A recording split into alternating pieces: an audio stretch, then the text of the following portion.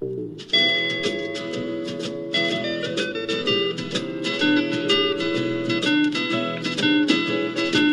the world calling, but son, don't you listen. They're only trying to drag you back into prison. That's right.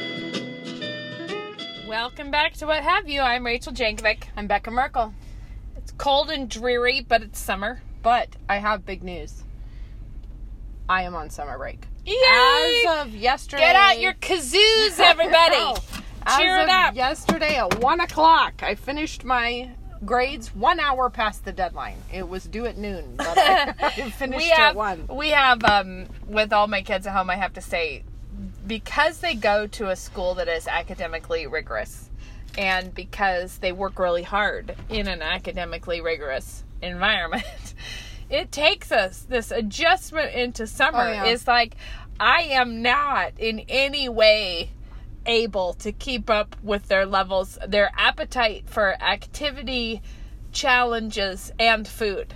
The appetites are unbelievable. It is like a fleet of lawnmowers coming at you with, what are we going to do? What's the plan? What should I read? Where am I going? What am I going to work on?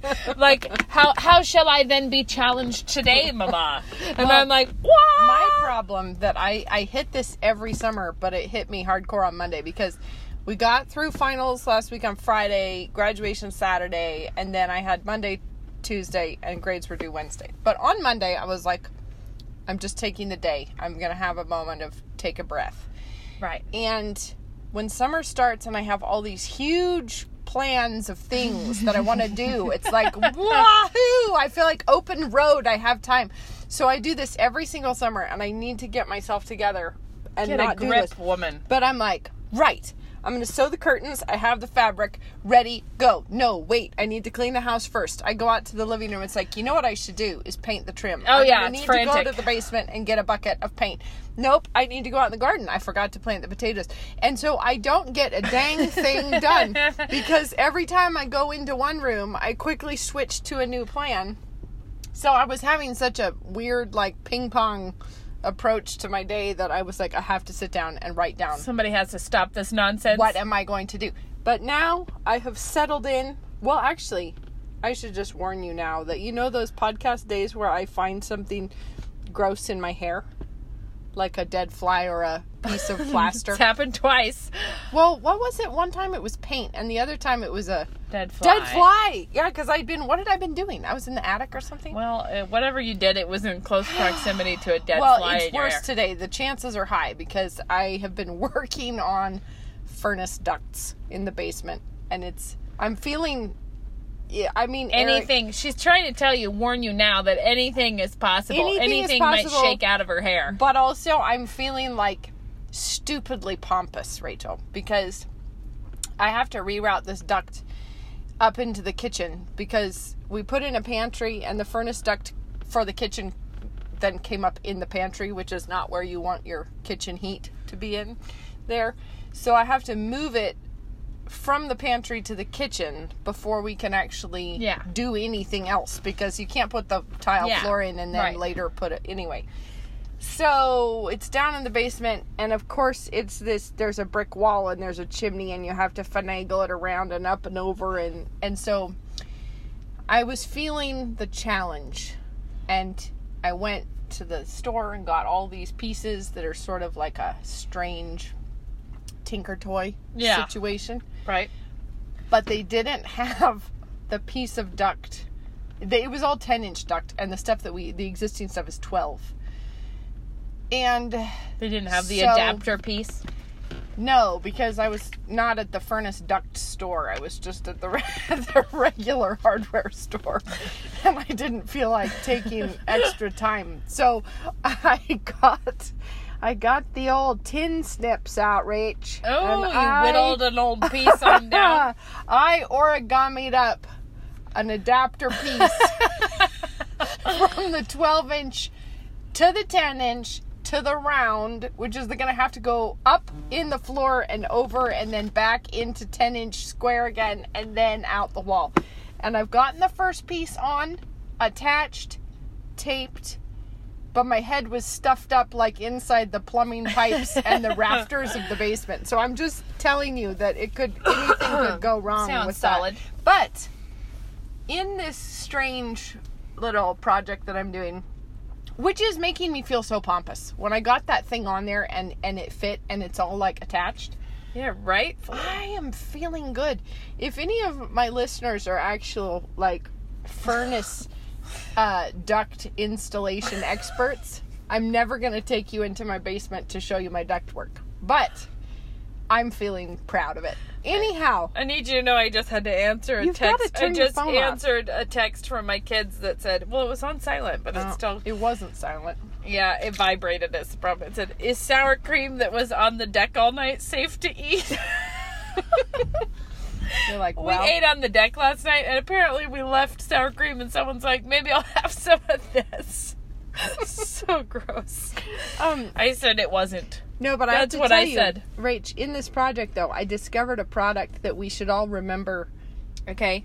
exists Tell in the me, world. tell me. You got to get off Twitter. No, I'm not on Twitter. I'm trying to find... I knew I took a screenshot of a question for us. Oh, We're all right. not supposed to call the listener's attention to my... Because she's scrolling around her phone. Looking for the I have question, I a told someone. thing, Rachel. Yeah. It's in the ductwork section of the hardware store. Okay. It is, in fact, duct tape, but it's not duct tape. I know, it's like a metal tape, But it's right? the metal Yeah. tape that you peel the adhesive back off of, and Yeah. that's what I'm using to like seal off my not so airtight seams. That's good stuff.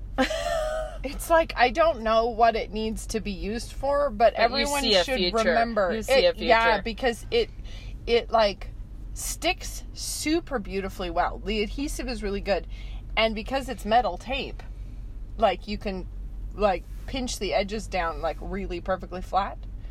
It's just very satisfying. Yeah. I don't know.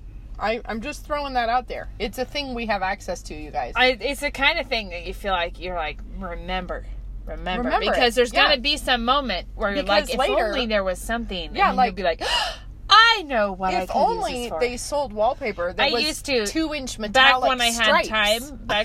time in my life. Yeah. Well, I don't know what this was about, actually. I don't know why.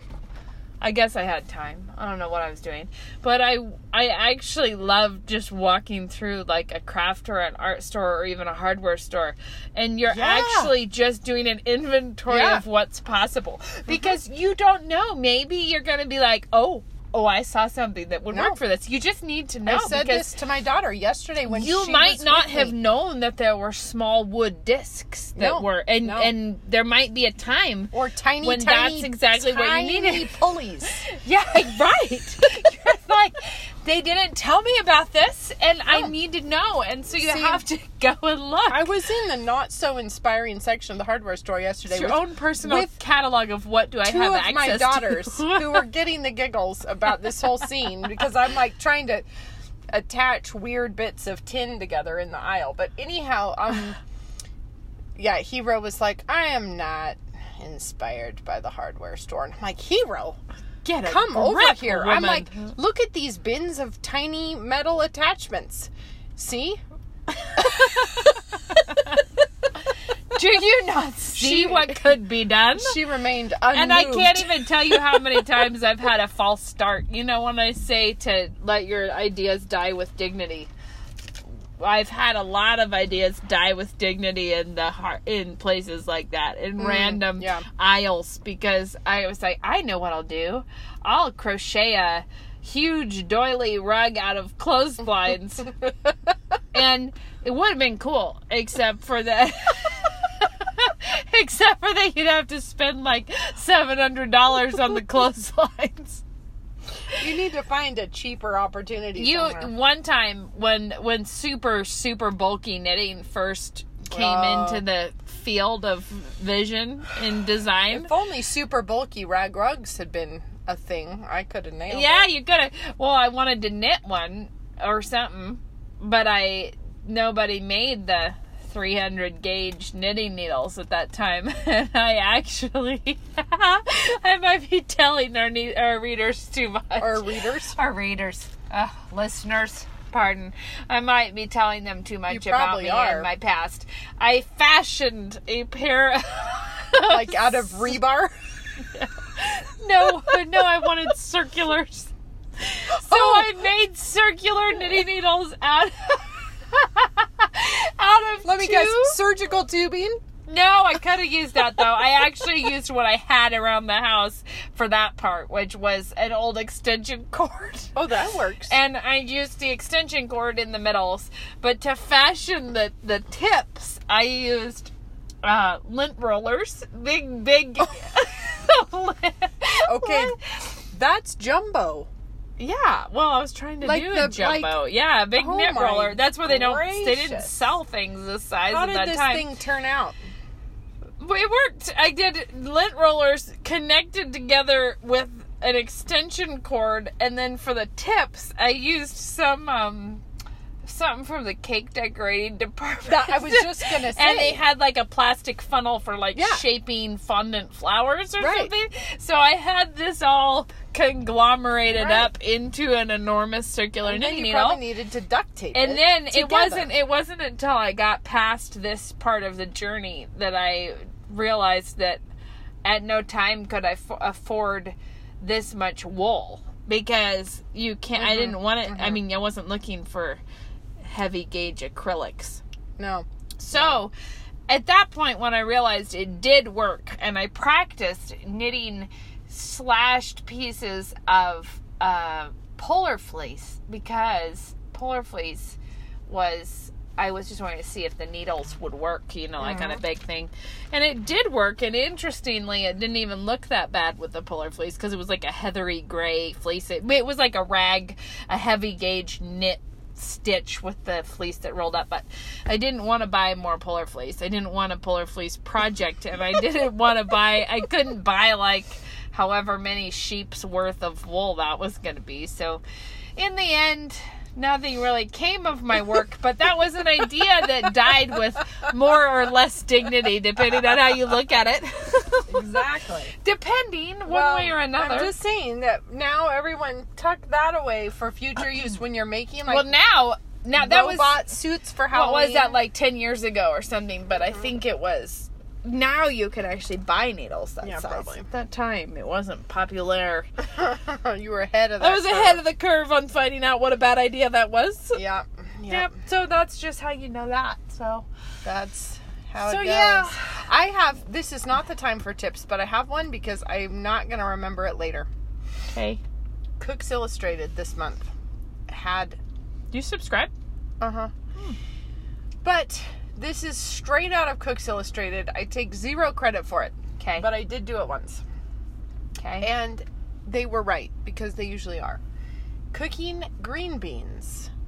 If you cook them in a salty water that is really salty, in fact, the same amount of salt to water as seawater, so real salty, then the beans cook quicker, they stay the brighter green, and they taste amazing. Yeah, I know to cook them in salt water from... It's a quarter cup to, I think, a quarter cup of salt to like 2 quarts of water. Like, it's a lot of salt. Wow. And it was really, really good. They were really good beans. Huh. And they said to do it with other veg also. Yeah, that in Everlasting Meal, she says to do that, and it is stunning because... yeah, it's really good. You boil... like broccoli or something, and it's actually really good. Mm-hmm. Way better than you thought it was going to be. So 2 quarts of water, quarter cup of salt. So you got to really lay in the salt stashes if you're going to do that. But I always have a lot of salt in my house anyway. We go through it in a sick way. I found, here's an out of season tip. Okay. I did this for Christmas, and I made a mental note to myself. Well, we're at the turn of the year. It's time to Repeat start that getting ready again for Christmas. But you know those Costco green beans? So I had multiple bags of those little really cute, pretty ones. Yeah. And so if you just split the bag open and hold on to the beans as well as you can, you just cut the ends off of one side of the whole bag at one time. Okay. So that you have trimmed them quickly. Okay. And then... because I had 4 bags of them or something for Christmas dinner. But then I blanched them all. Yeah. And then put them in the fridge. So I did that like a day or two ahead. So it stops them from like where they get over, when they start getting nasty or whatever. Mm-hmm. With things like that, I'm not going to be running to Costco right before. You want to be a little bit more prepared. But I blanched them all. But the recipe I did was that one that had hazelnuts. It was roasted. It was like lemon and hazelnuts where they're actually... So it ended up being only at the last minute I tossed them with the olive oil and salt and throw them in the oven to roast. But they're already... It wasn't straight from raw. They went really quickly and they were pretty and delicious. And it was fun. Infinitely... more attainable to roast them at the last minute. An out of season tip because everyone's about to have beans from their garden. But the Christmas tip is out of season. Well, what's Christmassy about your tip? I'm saying that I did it at Christmas with the Christmas dinner, but I'm not saying you can't have a roasted green bean at other times. I'm not banning this. I know. Speaking of gardens, though, I have a bunch of chives, and I am determined to use the things from my garden this year.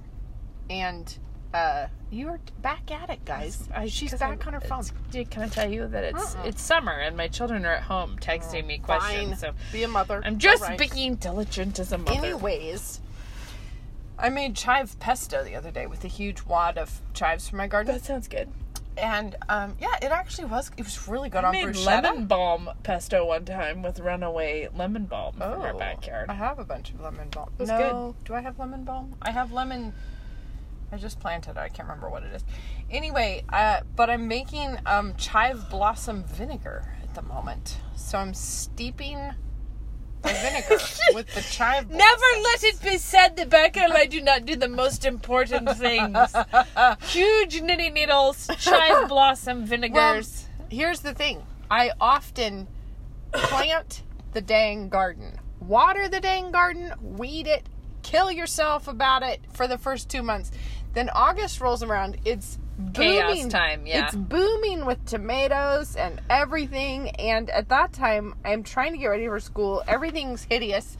And I'm like, stop talking about tomatoes. I hate tomatoes. Throw away the tomatoes. Nobody may speak of a tomato. It's a burden of needing to steward And so right tomatoes. now, I'm like, I have herbs. I'm going to do something with my herbs. And so when you cut down the entire bush... Have you done the thing where you freeze them in oil? Yeah, I've done that. Has it worked well? Or yes, except I never remember I have them, so I don't use them. Yeah. But the thing is you cut down your entire clump of chives, and I've got all these blossoms. So I pulled the blossoms off, and I threw some of them in the salad. It was really good. Like, pull the petals off and throw them in the salad. Mm-hmm. But the rest of the blossoms, I am steeping in white wine vinegar for a while, and the rest of the chives I made into pesto and put it on bruschetta, and it was actually really yum. It was like Parmesan and almonds. That sounds good. Yeah, it was good. I approve. So, I had a question that somebody sent in, and when I saw it, I realized that they had already sent in the question before, and neither of us had responded. Oops. So, Sorry. like a kind listener, they shot it at us again. Yeah, because we missed it. Sorry. Yeah, so this is what I hear. As busy moms living in very Christian communities, she says bubbles, how can we actively pursue opportunities to share our faith? Our primary spiritual outpouring role is to disciple our kids, but that's not an excuse to totally opt out of engaging unbelievers. And on a related note, I'd be interested to hear your thoughts on how we as homemakers can and should be part of fulfilling the Great Commission to take the gospel to the ends of the earth. I think that's a really good question, but I think we shouldn't compartmentalize those two things and act as if they are different, because I think being a homemaker and doing it diligently and faithfully is taking the gospel to the ends of the earth. Absolutely. That is, like, that well, is sometimes it's taking the gospel to your end of the earth, and sometimes it's literally filling the earth with people who will take the gospel. Sure, but it's like you are equipping and fueling and raising the next generation who are going to go off and they're going to take that gospel everywhere. And I would say one thing I remember is I have had at different times in my life where you felt like, actually, I'm really not reaching anybody other than people I already know, or really, and in that time, I found it to be really fruitful to just ask the Lord instead of me thinking like, Lord, where should I go to find someone? Yeah. I would just say, Lord, please bring to my attention who I need, because no matter how isolated you are in your little world, you're in a neighborhood. There are people around you that don't know the Lord, and just pray for opportunities to be able to. That's what I was going to say. Hospitality is huge, because even if it's just invite your neighbors for dinner, have a barbecue, whatever, it's I think it's noticeable that when we get descriptions of godly women in Scripture, hospitality is there. Hospitality is big, but it's. And isn't it Dorcas that made a lot of things for everyone? Made a lot of things. Yeah, because I think it said that they brought all the tunics and stuff that she had made. She was just a prolific. Yeah, but I think doing something. I think that doing good work in a specifically feminine way is not opting out of sharing the gospel. It is how you share the gospel. It is sharing the gospel. And so I think, yes, of course, there are times when you just specifically walk someone through, here's what you do to be saved. But the Proverbs 31 woman is obviously being a huge testimony, but she's doing it through very, very practical means. And when you have in the New Testament descriptions of godly women, nowhere in there are they out handing out pamphlets. It's feeding people and clothing people and showing hospitality, and it's all those kinds of things. Well, I would say is not a separate subject. Because this last week, last Saturday at Farmers Market, we were doing a kickoff for the Bible Rain Challenge, and so I talked to several unbelievers about the Bible at Farmers Market last week, but I wasn't approaching them with a let me declare the gospel to you. You're just talking with them, and I offered a scone to one person, and I'm chatting with them about, are you a Christian, or do you know, do you read the Bible, or and so we weren't. I guess what I'm trying to say is that in my life is an unusual circumstance. I'm not usually having that. It's also you should always be ready to give a defense for the hope that is in you, which means that when somebody asks, hey, what is with you? You're ready. You're ready. You have something to say. But it also presupposes that they had a reason to ask you. Exactly. They should have seen from... I found that. I remember when we did the lunches in the park. That was one of the first moments in my life where I found it routinely talking to strangers who would say, why are you like this? What are you doing this for? And that was hospitality, and it was an unusual kind of hospitality. Yeah. But because we were taking lunch to the park a couple times a week through the summer, and we had a Facebook group, so I would invite loads of ladies, and I would make food for all of the kids and iced coffee and something to contribute for the ladies. But we would have a table where the ladies would bring fun mom food to share. So but you didn't have to bring something. It was just if you have something fun to share. So the ladies would be having iced coffee and fun salads, and I would make tons of mac and cheese or hot dogs or something for all the kids.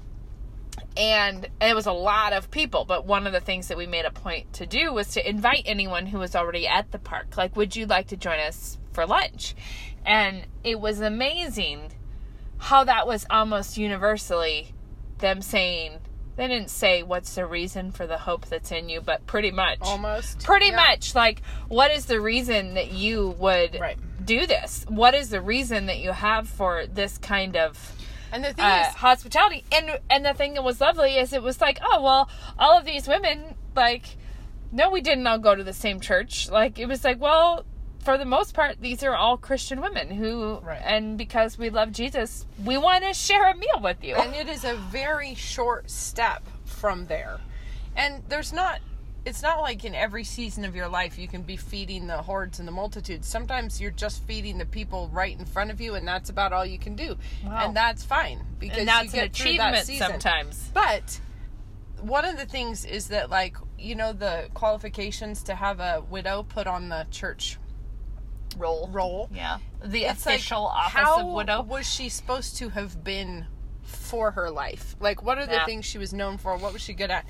And I would just say, those are ways that you, as a homemaker, can share the gospel. Well, because it says that she was to have raised children and been hospitable, spent a lifetime. Here's the thing: loving her own people. I think we have a very, very truncated. When I say we, I mean modern Christianity has a very clearly not us. Clearly, we have. I don't mean you and I mean we, the American. I get it. The American evangelicals have a very truncated view of what the gospel is.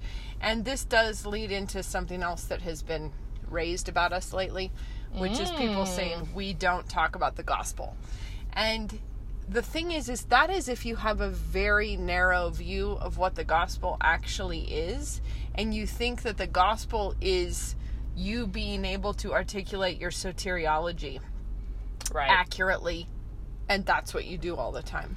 Or this is you sharing the 4 spiritual laws. That's what the gospel is. Or it's you being able to answer all the Westminster, catechisms. Or whatever it is. It's like, but the gospel is so much bigger than that. And it should be affecting every part of your life.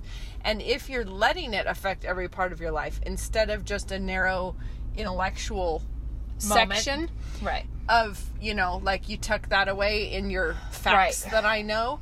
If the gospel is permeating everything, then it is a short step from your food to the gospel. It's a short step from your children to the gospel. Everything is gospel because everything is... There's a quote people will take out of context and make you into a heretic. I'm already one. I'm already an out of context heretic on the internet.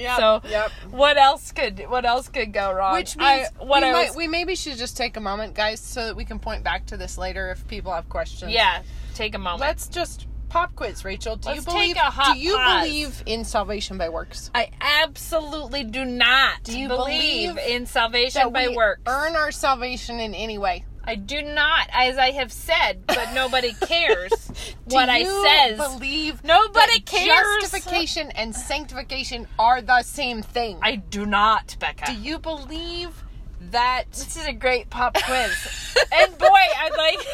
She's acing it, guys. So far, do you believe that our works are generated by us? I do not. Do you believe that they are a gift in the same way that our salvation is a gift? Yes, I do. As I have said on the internet before this time. But do you believe that, in fact, obedience matters? Oh, dang it. I do, Becca. I do. And that's my great heretical move. Do you think that obedience is the same thing as your salvation? I do not, Becca. Good job, Rach. Good job. Okay, here. Guys, I want to say, I know we're laughing about this, but I would say if it was... The fact that people think I'm heretically teaching works righteousness is only funny to me because it has been, it's not funny in the sense that it's not true, but it's also only funny because seriously trying to answer it has not done anything for anyone. So it's not like we're only making fun of people thinking that. No. We have tried to say, I have engaged the discussion enough to know it's not fruitful, which is like one of the things that I have said on the Twitter is saying, I absolutely believe that we are saved by grace through faith, and even that a gift, lest we should boast. It's not of ourselves. That is salvation. But I also believe that Scripture is abundantly clear about what we're supposed to do after that point, which is work out our salvation with fear and trembling, and the just shall live by faith. For it is God who works in you. Yes. To will and to do for his good pleasure. Exactly. And the thing is I think that there's a few things that I've seen people be upset about in the things that you've written and we've talked about and so forth. And that is the work out your salvation with fear and trembling, for it is God who works in you to will and to do for his good pleasure. I'm quoting that right? Yeah, right? I think so, yeah. So... First off, we work out what God works in. We do not work out... We can't work anything in ourselves. We can't work it out without God first working it in. Mm-hmm. But if he's worked it in, we will work it out. That is an important piece. Right. But it's also for his good pleasure. And that's one of the things I saw people were upset with you about something you had said that, like, God needs our obedience or something. Which is not... Which I have to say, when I said needs us... in that context. It's like in no telling way it- am I saying God couldn't accomplish any of this without our power. Or that he needed it to be complete. Yeah, or that God, but the fact Rach- remains that we were created for good works But it's in like, Christ. here's the thing. If you tell your child, hey, I need you to pick up your shoes and go put them on the stairs, it does not mean like, I am incomplete as a No. individual soul until you move your sneakers. Right. It's just, I need you to do that. It will bring me pleasure when you obey. And I have to say one other thing that has come up is people saying, when you asked that question, do I believe that our justification, our sanctification is the same thing? And no, I don't believe that that's the same thing. But they are Siamese twins. But I'll tell you what I do believe, and that is that it's stupid theologically to act like we can't talk about these obedience in the life of a believer without giving everyone a 10-minute warning of are we talking about sanctification or justification? Because when we're talking to believers about living as a believer, yes, we're assuming a lot of things. Yeah. But so is Scripture when it tells us these things. So When it says brethren, and then it goes on and you're to like, say how we are should you live. saying that we can? And it's like, no, like Scripture is a large. Here's the thing. There is a big difference between obedience, faithful obedience, and works righteousness. Amen. Sometimes on the outside, there can be some similarities, but we are never advocating empty works righteousness, No. attempts to pull No. yourself to heaven by your I own efforts. should tell a story that I've told many times before, but our mom years ago got a letter from a woman who was like, let me tell you all the things I do. I make bread from scratch. I grind my own wheat. I mop my floors this often. I homeschool my children. I'm doing this. It was a big list of all the things I do. And then and I'm so miserable. Like, I have no joy. It's just like everything is awful. And you know what Mom's response was? It was not like, you should be getting up 30 minutes earlier and start doing this and doing that. She just said, do you know Jesus? Right. Like, what are you doing? But the reality is that list of things that woman was doing could be done joyfully in the Spirit, enabled by God and His grace to work out your salvation. It's not making the bread or disciplining the children that is either... it's basically, the thing is, imagine a faithful Jew in the time of Christ. Faithfully and joyfully trying to following keep the God's law. Right. And then picture a Pharisee who's self-righteously trying to keep God's law. From the outside, it's possible that the actions were the same. But it's all about which way are you oriented. Now, we assume that we're talking to Christian women, so we assume that, we're talking to sisters in Christ. Right. That's because that is our audience. That's Who what are we're talking about. To be obedient. Right, but we So- can always throw in a thing and say, if you don't know Jesus, or if you don't have joy, by all means, message us. We would love to share the gospel with you, but I can't imagine someone who does not know Jesus wanting to listen to us. So I have a hard time thinking that you're out there, but by all means, Becca and I are both open to talk with you about that. Yeah. But the thing is I do think that it's important to not think that the gospel is this little tiny sort of chestnut of knowledge that you keep in the cupboard. Yeah, but okay. And then you go about your life, but then you can answer all the questions on the theology test. Correctly, yeah. Well, okay, but this is a thing that I have. This is getting into a big topic. It is. Because of YooHoo. Because I wrote about Christian identity. Because there's a lot of Christians who have said things about Christian identity. And because what I want women to see is that your identity in Christ is the most important thing about you, right? Like, this is just fundamentally critical and important. Now, it's like hard to explain what I'm trying to get at here. If your idea of who you are, how you're created, what makes your essential self, has all been gotten from the world and from all bad philosophy and teaching. And so you think you're this self-created, self-stewarding, self-actualizing, you think that you created you, or you're responsible for all of this. And then you say, let's all talk about my identity in Christ. What you're essentially doing is, and I think that this is where there's a lot of, where a lot of things get messed up. My point is that your identity in Christ is so important that it is everywhere in your life. Yeah.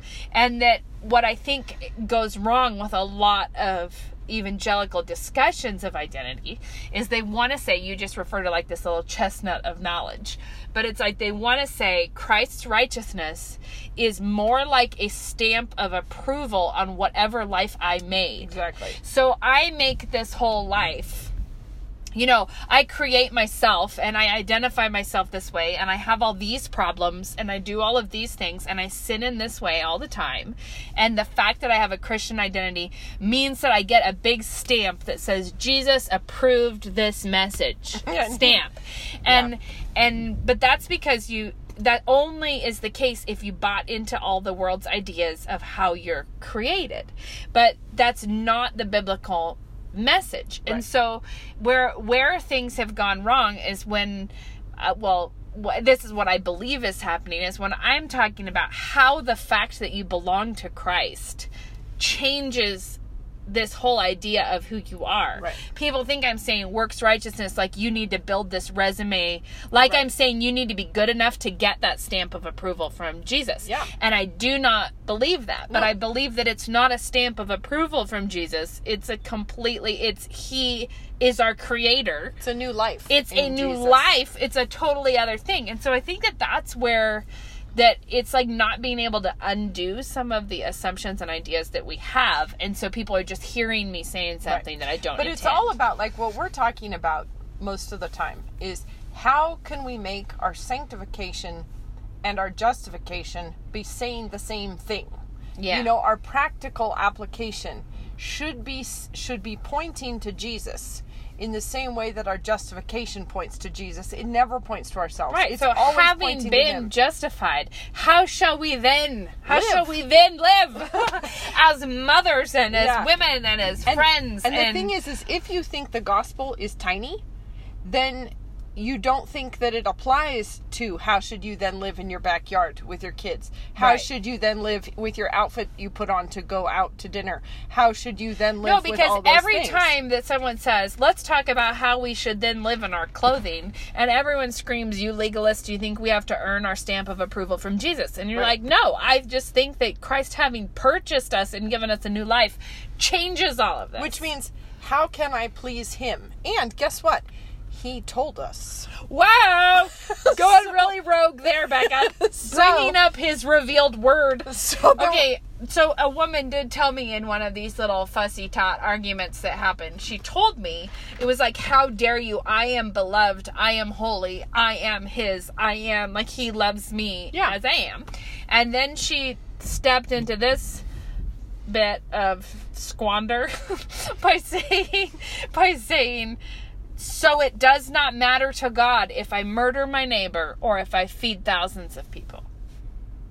And you're like, whoops. Well, no, it just like, what? Like, how can you are not looking at salvation, justification, sanctification, Jesus, the Bible. The thing that's ironic about that is that is a person who has fundamentally mixed up justification, sanctification, all in the moment of accusing you of not knowing which one's which. But it's because there's a fragment of truth in there, which is that it does not matter when Christ purchased you, whatever sins you've committed, it does not make an objective difference before God when we've been justified. But it very much makes a difference how we're living in Him, and that and we will stumble, and we will fall, and we will repent, and God will forgive us. And this is what repentance and forgiveness is about. So, but I have another piece of this, which is,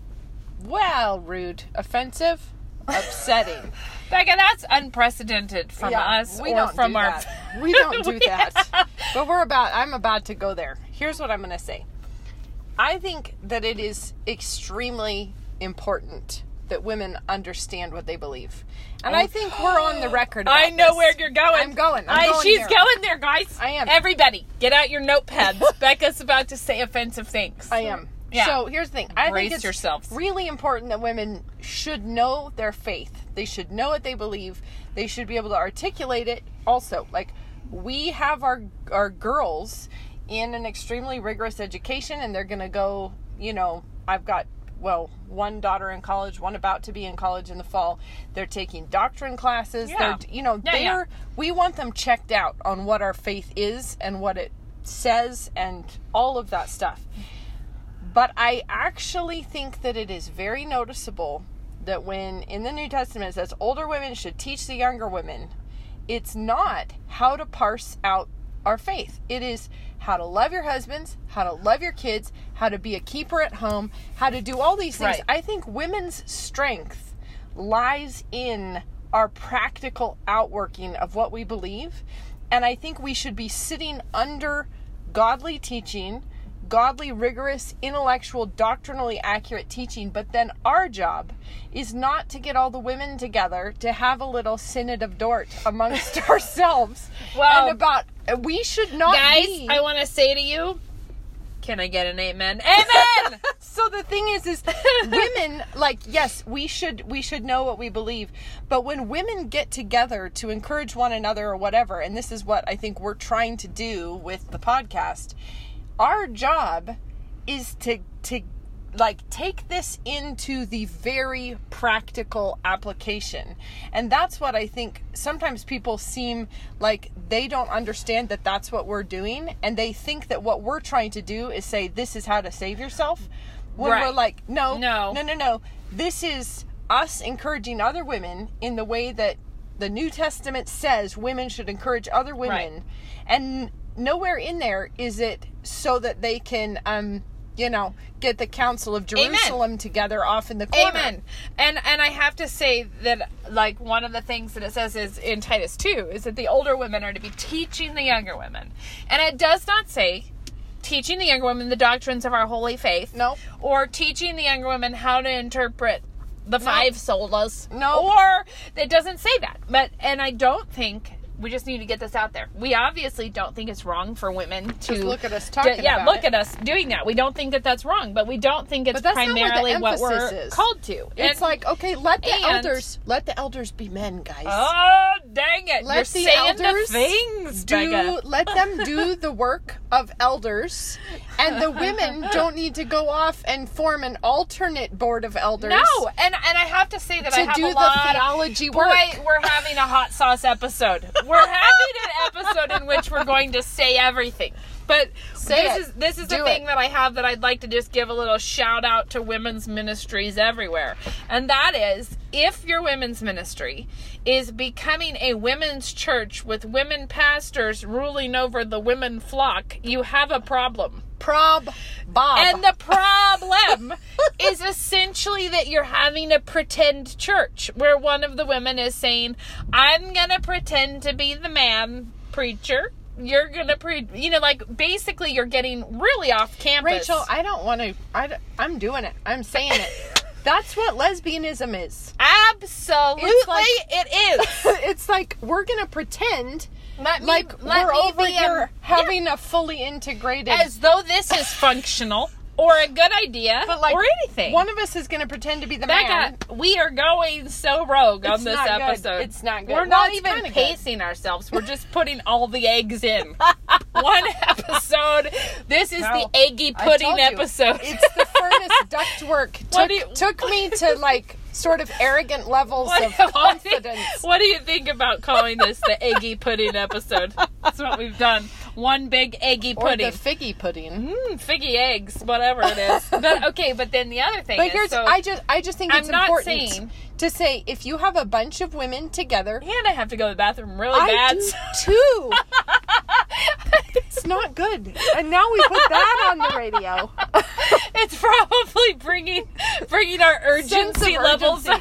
But here's the thing. Here's the deal. If you have only women, then I do think a woman can teach from the word, right? To a female audience. But I do not think a woman should preach the No, word. no, and even if it's only women. And I'd like to just say this because I actually think that I just think we're sloppy with our terminology because of things like when people say preach, you know, and what they mean by that is way to feel passionately about a subject, right? And so, for instance, I do speak to women strongly about, like when I'm in a position of speaking to women, I am speaking strongly. I would never say I'm preaching or I'm preaching the word. And you wouldn't open the scripture and say, "Thus saith the Lord." Never. Or I would hear say, now the word of hear God. the word of God, women. No. You know, I would not. Well, no. I would say, it depends on what we mean by that. When we're both saying that, we're referencing part of the liturgy. Liturgical So if I'd say, listen to your God, I would say that probably. But I mean, we're talking about a more formal. But not with the authority of the church. And so... No, and not as one who's ruling with authority even over the women. No. So you can speak strongly about what you believe, but I feel comfortable speaking strongly about what I believe to men also. It's just that I would use a very different tone. If I was speaking to a co-ed audience on a spiritual thing, I would not speak with the same voice that I feel free to use when I'm talking just to women. But I don't think that this needs to be nearly... But at no time would you call it preaching. No, but my point was about women's ministries, which is that we're not supposed to be an alternate church. Like, what happened... Man, rogue episode. Yeah. Rogue. But here I go. I go. You said a rude thing, now I'll say a rude thing. Okay, do it. Say it. I want to know what is going on that everywhere in our world, the women from churches are retreating. And I mean it literally. They are always going on retreats. And I think, why don't we have a women's charge? Or women's advance. Women's advance. And I realized, why are we talking all the time about a women's ministry? Ministering to women instead of a ministry of women. Right. Like women for the gospel, for the kingdom, using all of our skills and our abilities and the things that delight us and throwing ourselves. I think it's because we have a whole bunch of Christian women and we treat them like they're the patients and not the nurses. Yeah, and I have a theory about this, which is that there was a time when just culturally we did not have the leisure we have now. There were wars, there were women, like there were these women's, like all the groups in churches were like women working hard. Auxiliaries. Yes, but they were like knitting things for the troops or taking in like refugees or working in different ways. And that when we ran out of that clear work, we became ourselves the needy people. Like we decided we have to minister to each other. And so we want you all to get around and be needy because some of the ladies feel motivated to serve you. Everybody else's job becomes being desperate for the service of women instead of all being equipped.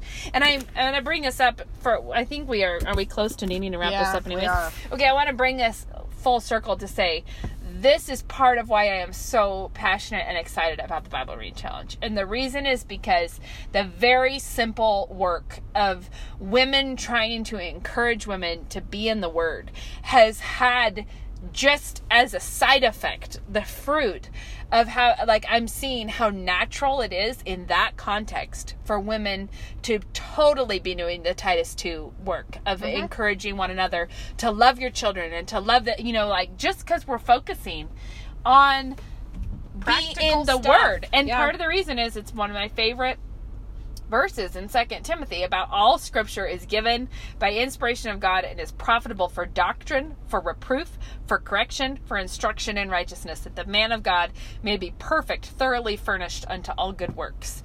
And I love that because when you said that the study of theology, it's sort of something we don't think is super profitable for women after a certain, like to pursue as a lifelong career of theological. Yeah, no, like get your ducks in a row. Get your ducks in a row. But then go forever, out there. but this is the other thing, forever be in the Word.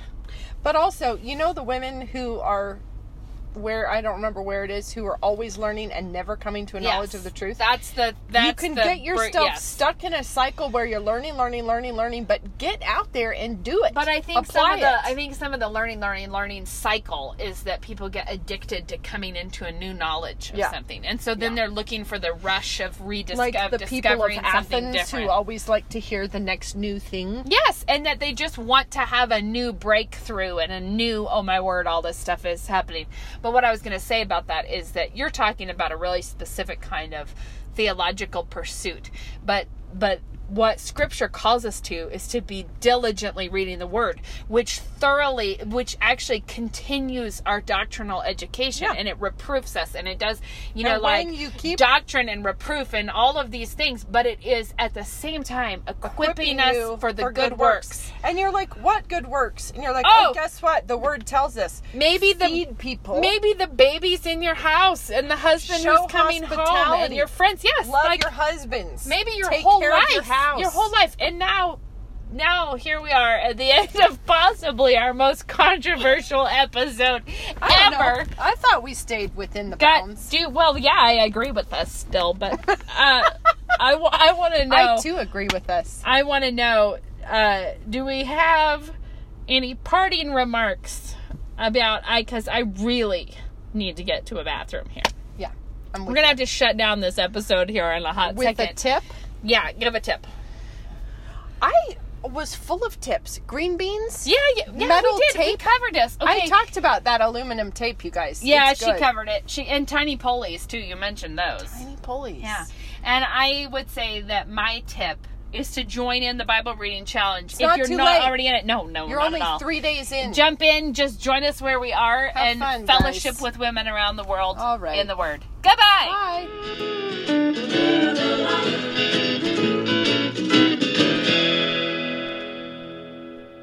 You think of yourself now, and then in 4 years' time, what do you want yourself to look like? And is the education that you're considering going to help you get to that place? When you're a student, you want to become like your teacher. You're going to become like your teacher. Looking at NSA beforehand, I knew I wanted to become like the men who are teaching here. Fireman, husband, father, doctor, no matter where you want to go, NSA is just such good preparation for the person that you want to be. If you want to be an effective Christian, you need to be able to lead and shape culture. If you want to do that, no matter what your occupation is, you need to shape yourself, prepare yourself as a person for that job. And liberal arts is, I think, the best education you can have for that.